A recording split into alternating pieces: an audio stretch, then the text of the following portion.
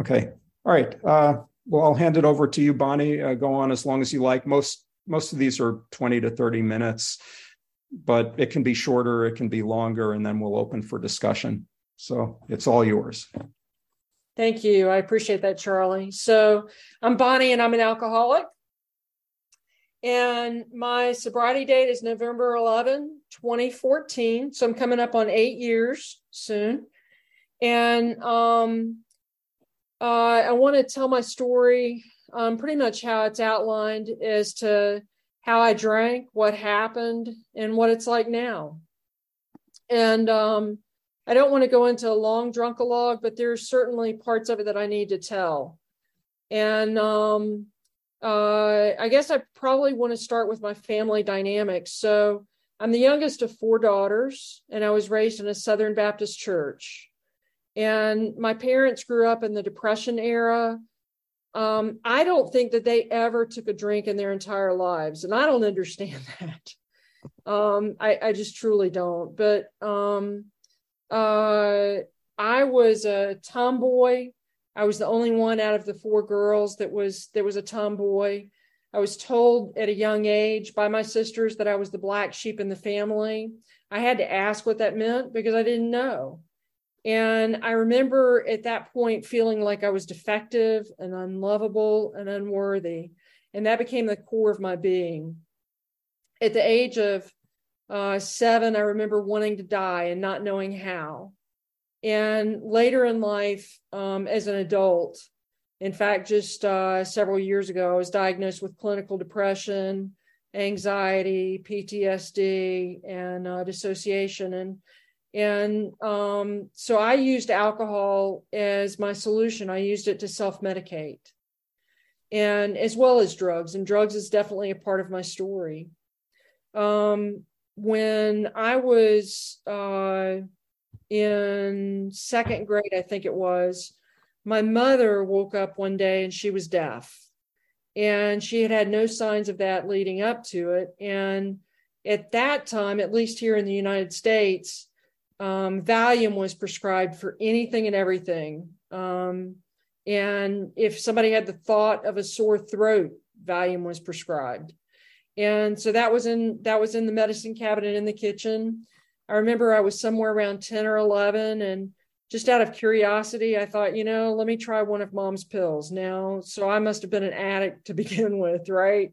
Who out of curiosity goes to that on their own without peer pressure? And I did. And I instantly liked the way that it made me feel. It changed the way that I felt. And I used alcohol and drugs my entire life to change the way that I felt. If I felt bad, it would help me feel good or better. If I felt good, it would make me feel even better from that. And the feeling that I tended to want to escape my entire life was fear. If I boil everything down to it, fear was that feeling. And now I talked about my mother's pills, and when I was somewhere around 12, I was babysitting, and I was babysitting for these people from this Southern Baptist church. And again, alcohol was not part of it. It was taboo from this Southern Baptist. And yet these people had wine in their fridge. Now, they didn't know how to drink either because they had red wine in the fridge. Now, who does that, right? But I remember out of curiosity trying that wine. And man, I did not like the way it tasted, but I sure liked the way it made me feel. And they never said anything to my parents, I'm sure, because they would have had to admit that they were drinking. And I did that a few times whenever I babysat. Now, I didn't do it when the kids were awake. I did wait until the kids were asleep at least. But I did that a few times. And I never, as I met people and made friends that were smokers and drinkers and drug users, as an early teen, I never used or drank with somebody that drank more than I did. I was always the one that outdid, and I never tried. It just happened. And my alcoholism and drug addiction progressed as I was in my teens, and particularly anytime that there was a trauma.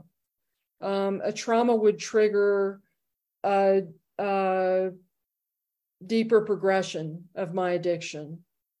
And I ended up, when I was 16, my parents found out that my boyfriend was a drug dealer.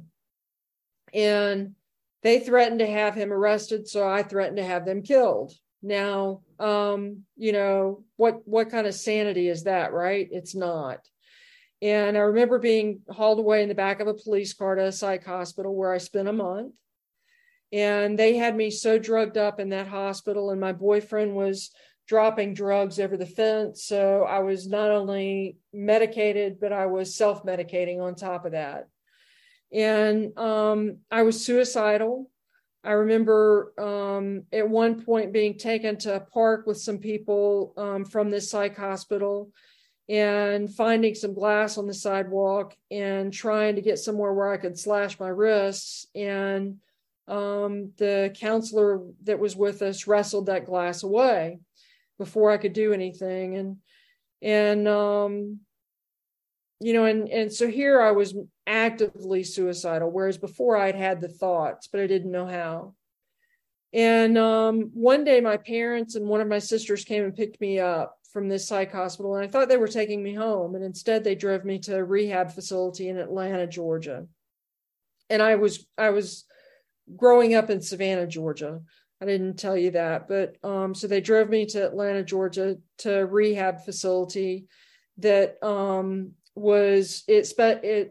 specialized in youth, and it was a 3-month long rehab.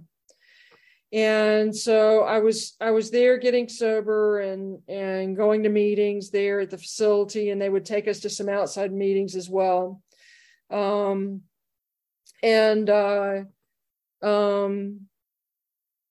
I was in that facility, my parents made a decision that I learned about when I got home. And that decision was that they were going to move to Saudi Arabia. Here I was, and I was 16, and they were going to move to Saudi Arabia. And I still had 2 years of high school to go. And so they were going to put me in a boarding school, and they had pamphlets for me to figure out what school anywhere in the world that I wanted to go to.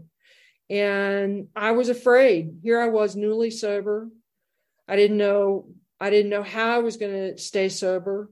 I wasn't sure that I wanted to stay sober, and I was being left, abandoned. And my oldest sister, who was married, had 2 babies, lived in Macon, Georgia, which is just south of Atlanta. They invited me to come and move in with them. So I lived with them. I finished high school there in Macon. Fortunately, I was close enough to Atlanta where I could go back and forth most weekends and spend time with people that I had been in rehab with, go to NA meetings there. I was going to AA meetings in Macon, but everybody there was what my age is now. So they were old. And I remember not really feeling like I fit in. But I did fit in from an addiction standpoint, from an alcoholism standpoint, regardless of the age. And eventually some younger people started showing up, and there was a need for NA in that area. And so I started NA, and I remember that we had a lot of fun, and we took meetings to other towns in the area as well. We took not only NA meetings, but AA meetings to other towns. We took them into jails and into institutions. And I had a lot of fun being sober at that age. And then I got into college. In my second semester, I remember thinking, drugs was my problem. Never was it alcohol. I can drink. And so I started drinking and started going to bars. And very soon after that, drugs started entering the scene again. I knew that I had to sober up, and I knew that AA was a place that I could go to, and that would work. Somehow it would work. And so I got sober again, and being newly sober, I ended up meeting the man that I married. He was not in the program. His mother was. She had set us up on a blind date. Not long after being married, trauma entered in my life again. And I didn't know what to do. And so I crawled back in the bottle, and I stayed in that bottle for 24 years until 2008. And when I came back into the rooms in 2008, I was a highly functioning alcoholic. When I say highly functioning, I still had my career, which was my identity, by the way. I still had vehicles in the driveway. I still was married. I still had relationships, the best you can have with teenagers anyway. And so I was highly functioning. And I could see where I was powerless over alcohol, but I could not see where my life was unmanageable. And that's that first step in the 12 steps, right? And I was a workaholic. When I say I was a workaholic, I would work at my desk until 1 or 1:30 most every morning, and then be back at it at 4:30 in the morning. And I did that for decades. Now at night I was drinking while I was working. I thought that I produced well. I don't know. How can you produce well and drink, right? But I continued to keep getting promoted, so who knows? And I remember when I came into the rooms in 2008, I didn't want to be told what to do. I was that kind of a person. And to give you an idea as to how bad that was, I traveled a lot, and I had a navigation system in my vehicle, and I did not want to be told what to do. And I didn't even want my navigation system telling me that. So I muted it. And yet I still found my way around. Sometimes I missed my turns, but I did it. When I came back into the rooms, I struggled, and I struggled to stay sober. People didn't know what my home life was, and I had no support at all. I had to go to meetings in secret. I had to go during lunchtime, if I would ever go to meetings. And that was because of what was going on at home. And in 2013, I ended up leaving that marriage, which I needed to do years before, and had been unable to. I was drinking at this point. I was drinking 2 liters a day, 100 proof vodka, eating handfuls of Ativan at the same time. How I lived through that, I don't know. Very suicidal, trying to die, being angry every morning that I woke up. There was an incident with a gun. I won't go into that, but there was. I wound up in a rehab facility, and insurance only paid for 2 weeks, and then they would do outpatient. And I sobered up for several months, and then those feelings and thoughts started entering back in from an event that was going on. And so what did I do? I turned to alcohol again, and very quickly was right back at the same levels that I was drinking before. I had a mental breakdown, a total mental breakdown. I told you the quantities that I was drinking and the pills that I was eating at the same time. And I remember my brain melted down, and why I don't have a wet brain today, I don't know. I remember going to meetings with people that I had been in meetings with for years, and I could not tell you who they were. I didn't know their names. I remember them passing around a phone list for me. These were people that I had their phone numbers in my phone already, but I didn't know who they were. And I remember how scary that was. And I ended up, I continued to keep relapsing, And people still kept telling me to show up at meetings, to keep coming back. Even at times when I would show up drunk and I'd have my water bottle full of vodka. And I was not a loud and boisterous kind of a drunk. I was a quiet one. And so they would let me sit in the meeting and stay in the meeting. And then I remember some of these friends wrestling the keys away from me after a meeting and driving me home and telling me, come back again tomorrow. And this happened over and over and over again. And I kept coming back. I wanted it, but I didn't know how to get it. I kept relapsing and I couldn't understand why. And the more I relapsed, the easier it was to relapse and the harder it was to keep that bottle put down. I was listening to a song just a little while ago, and I listened to some country music, and there's one song that says, I told myself to quit drinking, but I don't listen to drunks. Well, that's the way I was. I couldn't listen to myself. I couldn't do it myself. And in 2014, I ended up overdosing twice. I overdosed once in September and then again in November. And in between those two overdoses, well, first off, after the first one, I wound up in a psych hospital where I spent 2.5 weeks. And they wanted to send me to a rehab, and I refused.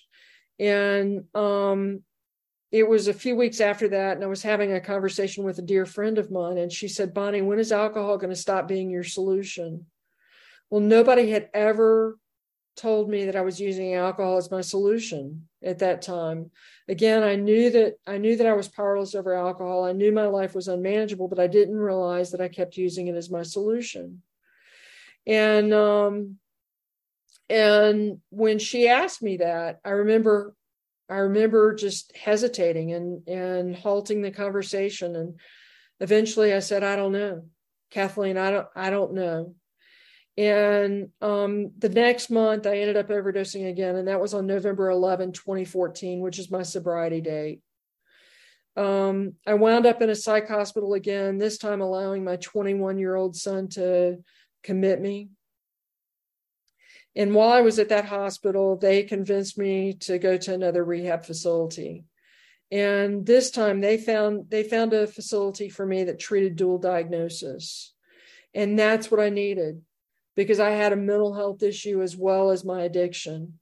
And this particular facility, Desert Hope in Las Vegas, they had a psychiatrist on staff, and this psychiatrist was able to help diagnose my issues and put me on medications, try out medications, and regulate them while I was there. And while I was there, I heard stories from people that worked there, because every single person that worked there was in recovery of some point. And when I say every person, I mean the housekeepers, the dietitians, the nurses, the van drivers, the receptionists, the therapist, even the psychiatrist. Every single one of them was in recovery. And I was exposed to stories of how these people recovered, and every single one of them had a different story.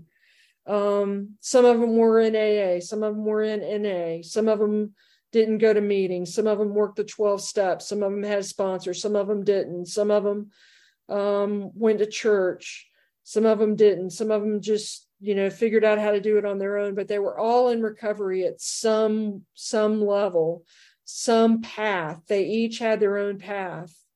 And up to this point, during my 7 years of trying to get sober, I had somewhere around 18 plus sponsors. I quit counting, and that was in 7 years.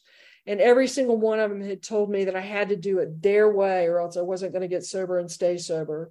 Well, that was 18 ways of doing it. And so that meant 18 paths.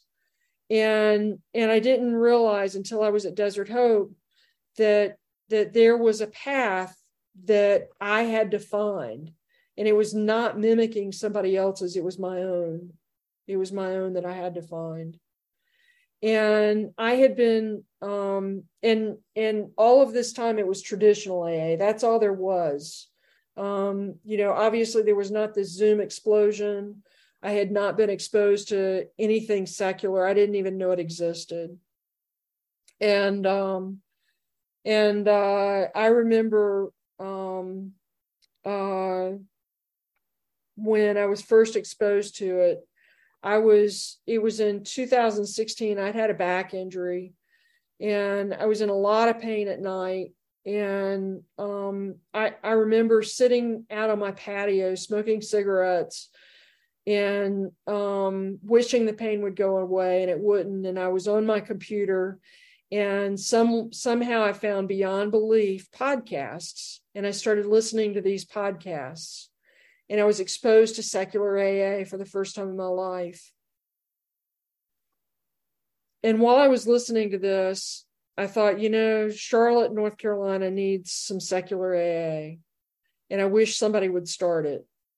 And I ended up starting it because I didn't know anybody else that would. And I started it because of my own need.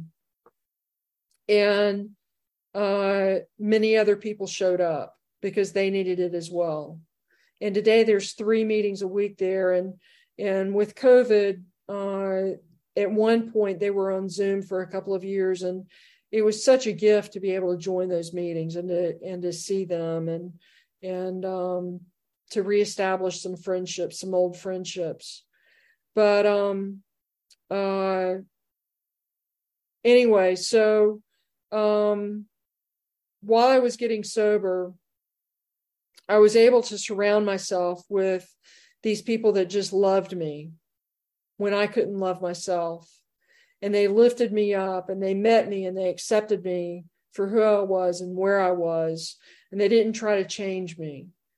And they accepted the fact that I was an atheist. And not everybody in the meetings were like this, but I surrounded myself with this small village of people that became my tribe, my village. And I didn't know how I was going to be able to stay in these meetings because the word God kept coming up in the traditional meetings. And this friend of mine who had asked me when alcohol was going to stop being my solution, she would sit next to me, and I would always sit in the corner because I had to see what was coming at me, and I couldn't have anybody sitting behind me. Again, my mental state was just not well.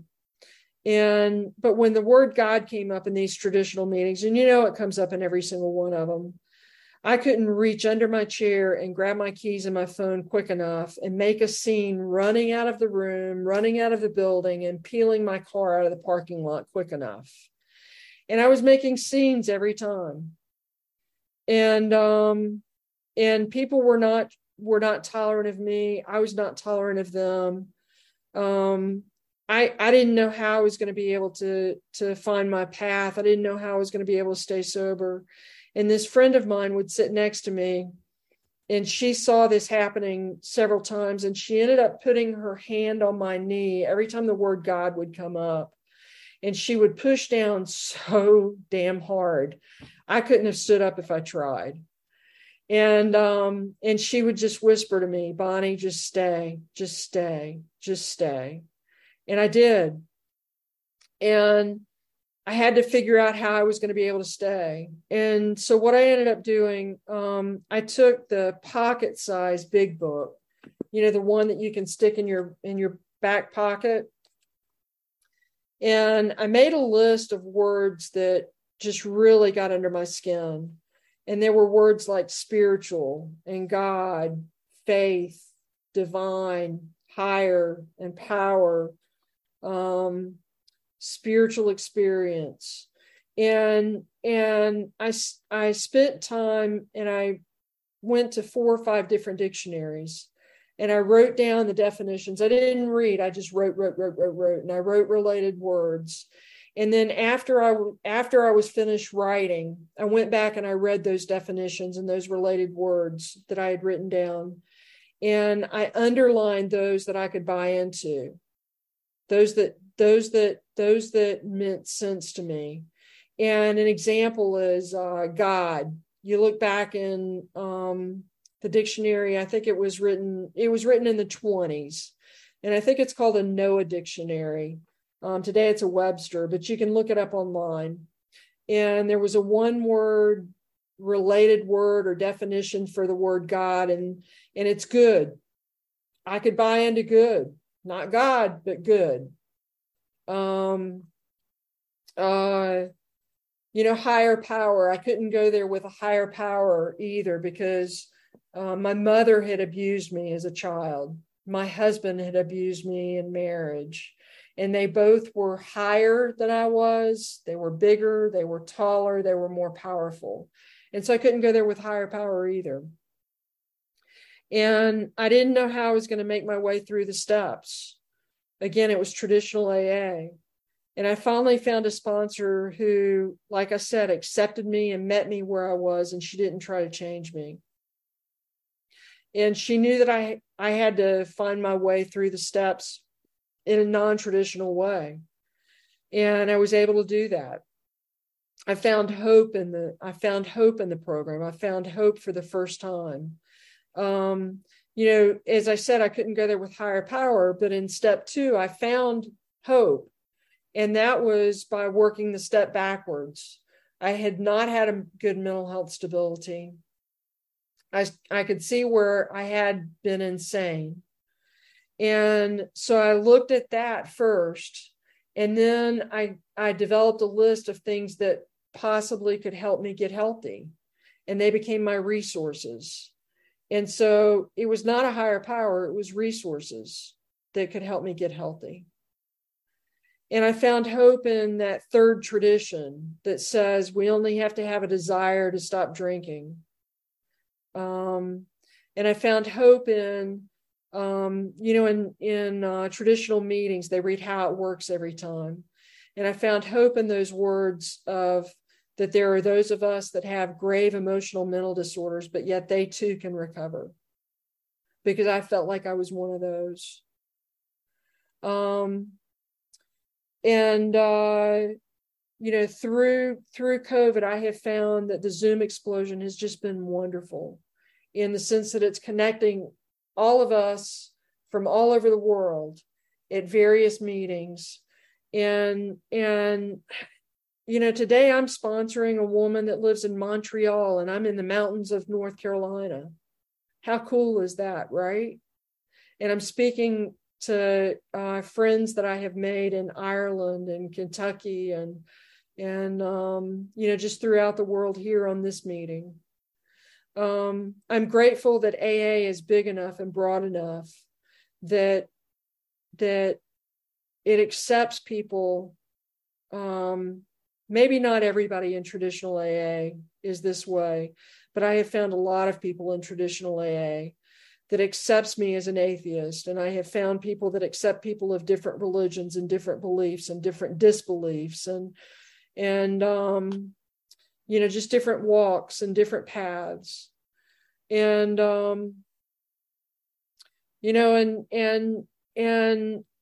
today I understand what a spiritual awakening is. And I know that a lot of people in secular AA have trouble with those words, but I'm not a big book thumper, but in the big book on page 27, it describes a spiritual experience as being a change in ideas, emotions, and attitudes. And that's it. It doesn't say anything about God. It says a change in ideas, emotions, and attitudes.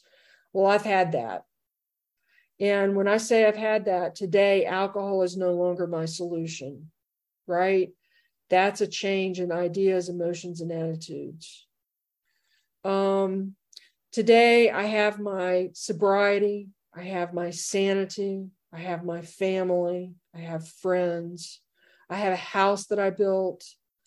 I have work that is part-time. I was told at one time that I would never be able to work again.